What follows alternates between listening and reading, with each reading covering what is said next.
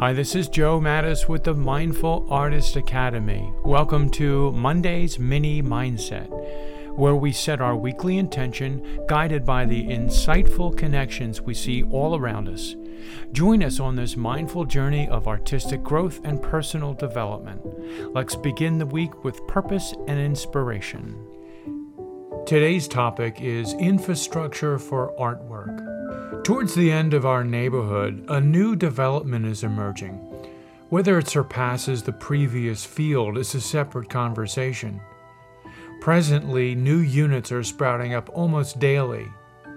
While this was routine in my former Midtown Manhattan residence, my adopted home in Claremont, Florida, has undergone a remarkable transformation in just the 7 years since our arrival.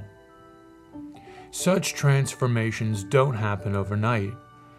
Before any visual construction takes place, a foundational infrastructure needs to be established. A surveyor steps in first to assess how the architect's vision aligns with the real-world setting.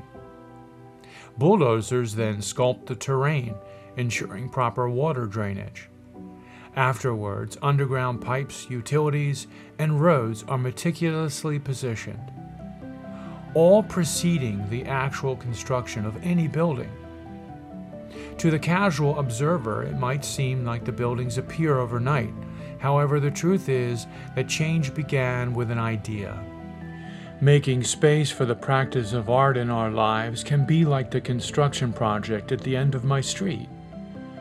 For me, after years working for an insurance company, the thought of getting back into the art of my college days started as an exciting idea. But fitting the creativity into a life already packed with responsibilities and stress was going to take a bit of planning.